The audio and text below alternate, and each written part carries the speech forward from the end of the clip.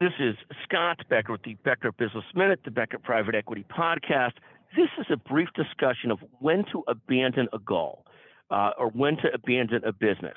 And this is so important. You know, Peter Drucker, the brilliant management strategist, probably the one who was the pioneer in the study, basically said one of the most important decisions anybody can make is not just clarity about what you want to achieve and what your goals are, but what you don't want to do and what you're going to abandon.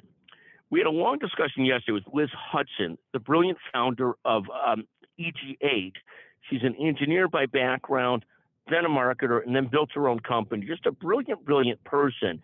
And we talked about when is it that you abandon a goal, a business, an objective. And I sort of look at, you have sort of four choices in assessing whether to abandon a goal, continue on a goal, or so forth. And those four choices are often you stay the course. You just keep on doing what you're doing.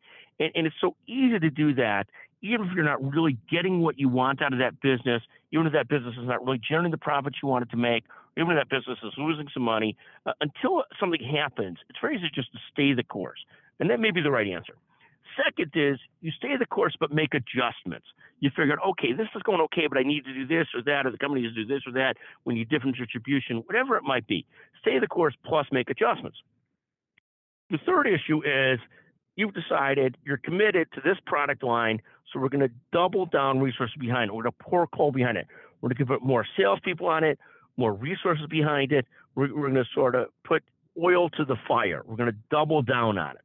And that's often the best place to be in business where you're the most excited about a product line, an effort, and an objective.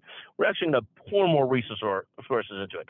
That's always the ideal spot to be in. So first concept, stay the course or stay the course with adjustments.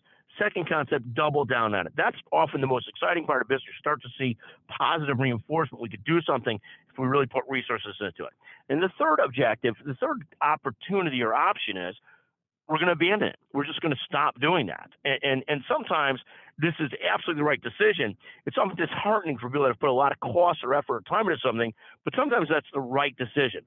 Like my decision to abandon being a professional basketball player came early, but was clearly the right decision when I topped out in height at 5'7". But at some point you have to abandon that and put your efforts into other places. I say that jokingly, but the concept being the same for anything. At some point you have to abandon objectives and say we're just not going after that. We're deciding what not to do.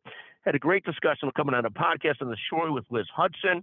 And I really do harken back to Peter Drucker, who talked about this a lot. One of the most important decisions you can make in business is deciding what you're not going to do. Thank you for listening to the Becker Business Minute, Becker Private Equity Podcast. Again, if you listen to this all the way through and you text me at 773-766-5322, and you are the first person to text me, and you don't do it all the time, I'll send you a $50 Amazon gift card from the Becker Business Minute podcast. Thank you for listening to the Becker Business Minute. Thank you, Jeremy McCord of Executive Podcast Solutions.